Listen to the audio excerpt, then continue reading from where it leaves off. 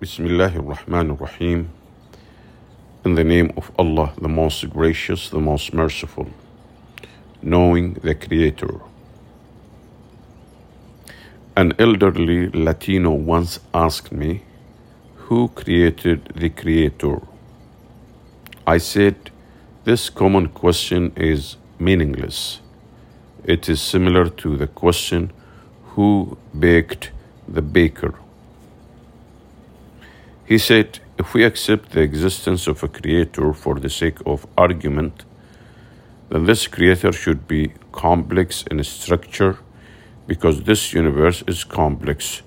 So its creator would require even greater explanation." He also said, "The concept of the Trinity is closer to the truth than the oneness of the Creator." I told him what I heard once, and I liked it. The philosopher and agnostic Anthony Kenny said, "The argument that the atheists make that the complexity of the universe is a direct indication of the complexity of the Creator is a fallacy. The electric razor, which is made up of many different component parts, serves less functions than the cutthroat razor that made up of one part. The cutthroat razor cuts your throat and cuts a fruit." The questioner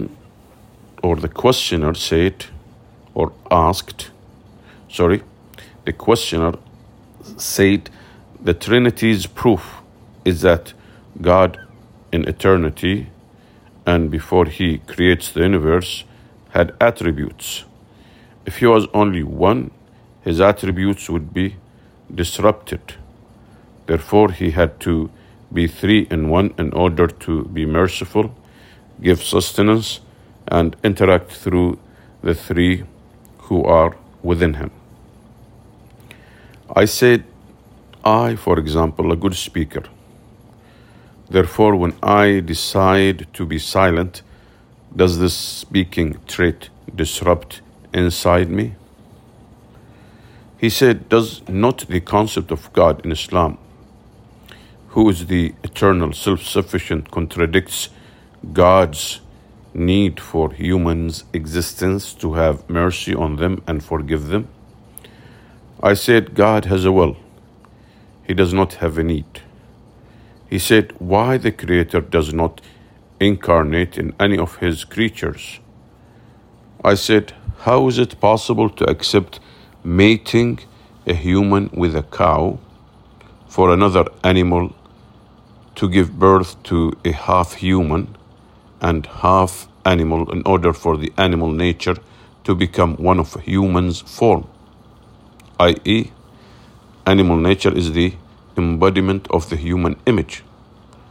Certainly this is a moral decadence and an underestimation of the human being whom God blessed and honored. What about if the matter is related to the Creator, the unique, glory be to him? How is it possible for the divine nature to converge with the human nature or whatsoever in order for the human nature to become the embodiment of the divine image? The human is born of a woman who is in need of care, who will end up dying and being buried like other creatures. Certainly this is a belittling of the Almighty God." He said, "You believe that the Creator has a hand. Is this not an embodiment?" I said, "As a human being, I have a hand, and the door has a hand, but the difference between them is vast. By this analogy, we say that the Creator is not like humans." The Almighty said in Surah Ash-Shura, verse 11, "The originator of the heavens and the earth. He made for you mates from among yourselves and pairs of animals through which he multiplies you. There is nothing like him. He is the hearing, the seeing. Islam calls to honor the Creator from imperfections and shortcomings. A Hindu with a PhD once told me, if God is omnipotent, what prevents him from descending in an animal or human form? I answered him with an example I had heard once and liked. When God descends in a human being form, he would abandon his attribute of divinity. There is a big difference between the Creator's attributes and creatures' attributes. If you were told that the air became a plane in New York, would you believe that? The air has nothing to do with the plane. The quality of the air is completely different from that of the plane. So one cannot choose the image of the other. He said, we worship statues in order to have mental focus while worshiping the Creator and to avoid mind wandering to worldly things. I was very surprised by the words of this man who attained this high degree of knowledge. I recalled then the words of God the Almighty. Have they not traveled throughout the land, so their hearts may reason, and their ears may listen? Indeed, it is not the eyes that are blind, but it is the hearts in the chest that grow blind. Chapter titled Al-Hajj, verse 46. God also said, they have hearts they do not understand with, eyes they do not see with, and ears they do not hear with. They are like cattle. In fact, they are even less guided. Such people are entirely heedless. The chapter titled Al-A'raf, verse 179. I said to him, do you look at the tree to focus on your absent father? The tree has nothing to do with your father. How about God Almighty? The difference is vast between these weak statues and God the Almighty, the owner, the king, possessor of might and honor, or the possessor of might and honor. I also said to him, in any way, is this a kind of focus or distraction? If the worship of idols is for focus only, why do you take care of them and decorate them, spend thousands of money on them, and to come to worship them from faraway places? A person may think of an issue to the point where he forgets about everything around him, even though he does not have a moral image. A person may think of an issue to the point where he forgets about everything around him, even though he does not have a moral image. When God placed the need of worshiping him in a human instinct, he guided him to the way of worship through the prophets and messengers. He did not leave them on their whims to do what they wanted. God causes man to be forgotten out of the essence, a humble fluid. God causes man to be forgotten out of the essence, a humble fluid. So what is the purpose of man's existence? How can he communicate with his Creator? What is his fate after death? These questions can't be answered according to man's reasoning and comprehension without the guidance of God Almighty. Islam has dealt with this problem. Prophet Muhammad, peace be upon him, says what means perfection in the prayer can be achieved by worshiping God as if you see him. If you cannot achieve this state of devotion, then you must consider that he is watching you. Sahih al-Bukhari. Then the Hindu said, life returns to the idols after reciting the hymns. I said, this is an illusion. This has nothing to do with the truth. If we accept for the sake of argument that life returns to them after reciting the hymns, then they start to walk, speak, and act as they want. Can then a person create life in the first place? So far, none of your scholars has claimed to restore life to something in which has no life. In fact, benefit and harm is by the will of God Almighty. Therefore, whoever thinks that these statues can benefit him is delusional. He said, have not you seen through satellite channels the statues' tears and the flowers scattered from their hands? I told him, I'm surprised by a man in your scientific position who believes these methods of deception. These methods are done only to earn money by deceiving people. The Creator responds to these, O humanity, a lesson is set forth, so listen to it carefully. Those idols you invoke besides Allah can never create so much as a fly, even if they all were to come together for that. And if a fly were to snatch anything away from them, they cannot even retrieve it from the fly. How powerless are those who invoke and those invoked. Hajj, verse 73. It is very wrong to introduce Islam by saying Islam means to believe in one God and just stop there. We have to explain to give more depth. Islam means to believe in one God and to have a direct connection with God, who is the Creator. Nothing is like Him. He does not come to earth in any animal form or human form.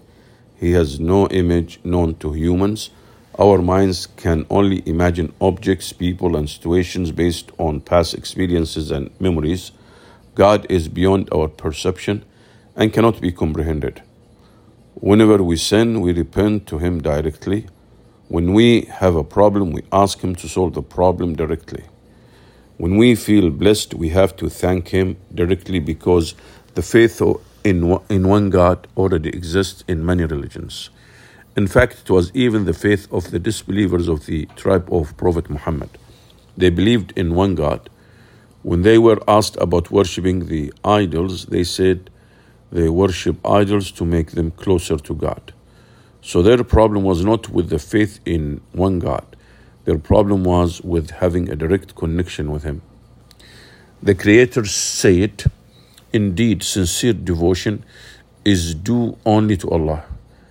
As for those who take other lords besides Him, saying we worship them only so they may bring us closer to Allah, surely Allah will judge between all regarding what they differed about. Allah certainly does not guide whoever persists in lying and disbelief. Chapter Az-Zumar, verse 3. This was all due to ignorance of the true concept of the Creator, which led to confusion of minds and thus resort to atheism. Let's imagine that it is rumored among people that the writer of this article has reached to the moon and roamed space. Let's imagine that it is rumored among people that the writer of this article has reached to the moon and roamed space. So whoever knows her will not believe this information and will make fun of her, because they know very well that she is afraid of boarding a plane. God has the highest example. So whoever knows the true attributes of God will not believe these human and animal attributes were ascribed to Him. Causation is a law for us who live in space and time. God, who created space and time, is necessarily transcendent in relation to both, and it is an error on our part to think that He is bound by either. It is God who created the law of causation, and we cannot consider Him as a subject to the law He created. Therefore, God does not change. He created the time, so He is not subjected to time. God does not go through the same stages of time that we go through, does not get tired, and does not need to put Himself in a physical form or descend to earth. Therefore, we cannot see God in this life because we are trapped in time and space, while He transcends both. For example, a person sitting in a windowless room can only see the room's interior. To see outside, he must leave the room. That is to say, he must overcome the room as a hindrance to see the outside. Although the Creator is all-powerful, but He does not do what does not befit His majesty. Although the Creator is all-powerful, but He does not do what does not befit His majesty, exalted be He above that. God has the ideal, even though a high-ranking clerk, God has the ideal, even though a high-ranking clerk can go out in public naked, he does not do so, because this behavior is not befitting his religious position. Existence as we see it, the universe and man, must be fully understood by who created it. Therefore, the Creator's attributes must not be on the same level or lower than the attributes of His creations. Absolute perfection is the attribute of the absolute generator, who absorbs all existence, who creates and directs its laws. The path to knowing the Creator begins with knowing the human himself. Who knows himself knows his Lord. It is only after having realized the greatness of the Creator who created the human soul and this cosmic existence, we fully realize that all what exists are incomplete and limited compared to the Creator. Therefore, our qualities are different than the qualities of our Creator. God said, "Say, O Prophet, He is Allah, one and indivisible, Allah the Sustainer, needed by all. He has never had offspring, nor was He born, and there is none comparable to Him." The chapter called Al-Ikhlas, the sincerity. We understand from the above, the Creator does not come to earth in any human form, animal, or an idol. Humans must worship Him directly without a priest, a saint, idol, or any other intermediary. Notes: the Christian, Jews, and Muslims in the Middle East use the word Allah to refer to God, which refers to the only true God. The word Allah was mentioned in the earlier version of the Old Testament 89 times. Refer to Genesis chapter 2 verse 4, Book of Daniel chapter 6 verse 20, Hebrew and Arabic Bible. The word Allah appears in the original Sanskrit text, Rig Veda, Book 2, Hymn number 1, verse 11. The reference of God to Himself as we or us in many verses of the Quran denotes grandeur and power in Arabic. In the English language, this is known as the royal we, where a plural pronoun is used to refer to a single person holding a high office, such as a monarch. For the avoidance of doubt, the Quran has consistently reminded us of the singular pronoun in reference to God when called upon by His servants. Alhamdulillah, praise be to Allah. About the author, Fatin Sabri, 1973, is a modern Jordanian Muslim thinker. She was born in 1973. She is well known for her frequent interaction with various cultures, religions, and she speaks 5 languages. She provides various international lectures and training courses. She studied comparative religions, which made her able to discuss the controversial issues about Islam with the truth seekers and the free thinkers. She wrote books about the message of Islam, the original concept of God, and Jesus Christ in Islam, and many other books. She has monthly articles in international magazines. These books and articles are distributed in several languages. Some of these articles and books are being translated and distributed in more than 14 languages. Alhamdulillah, praise be to Allah. This is the narrator, Dr. Khalid Al-Dosari, of this lovely article. Take care and please share this article with as many people as possible. Alhamdulillah, praise be to Allah.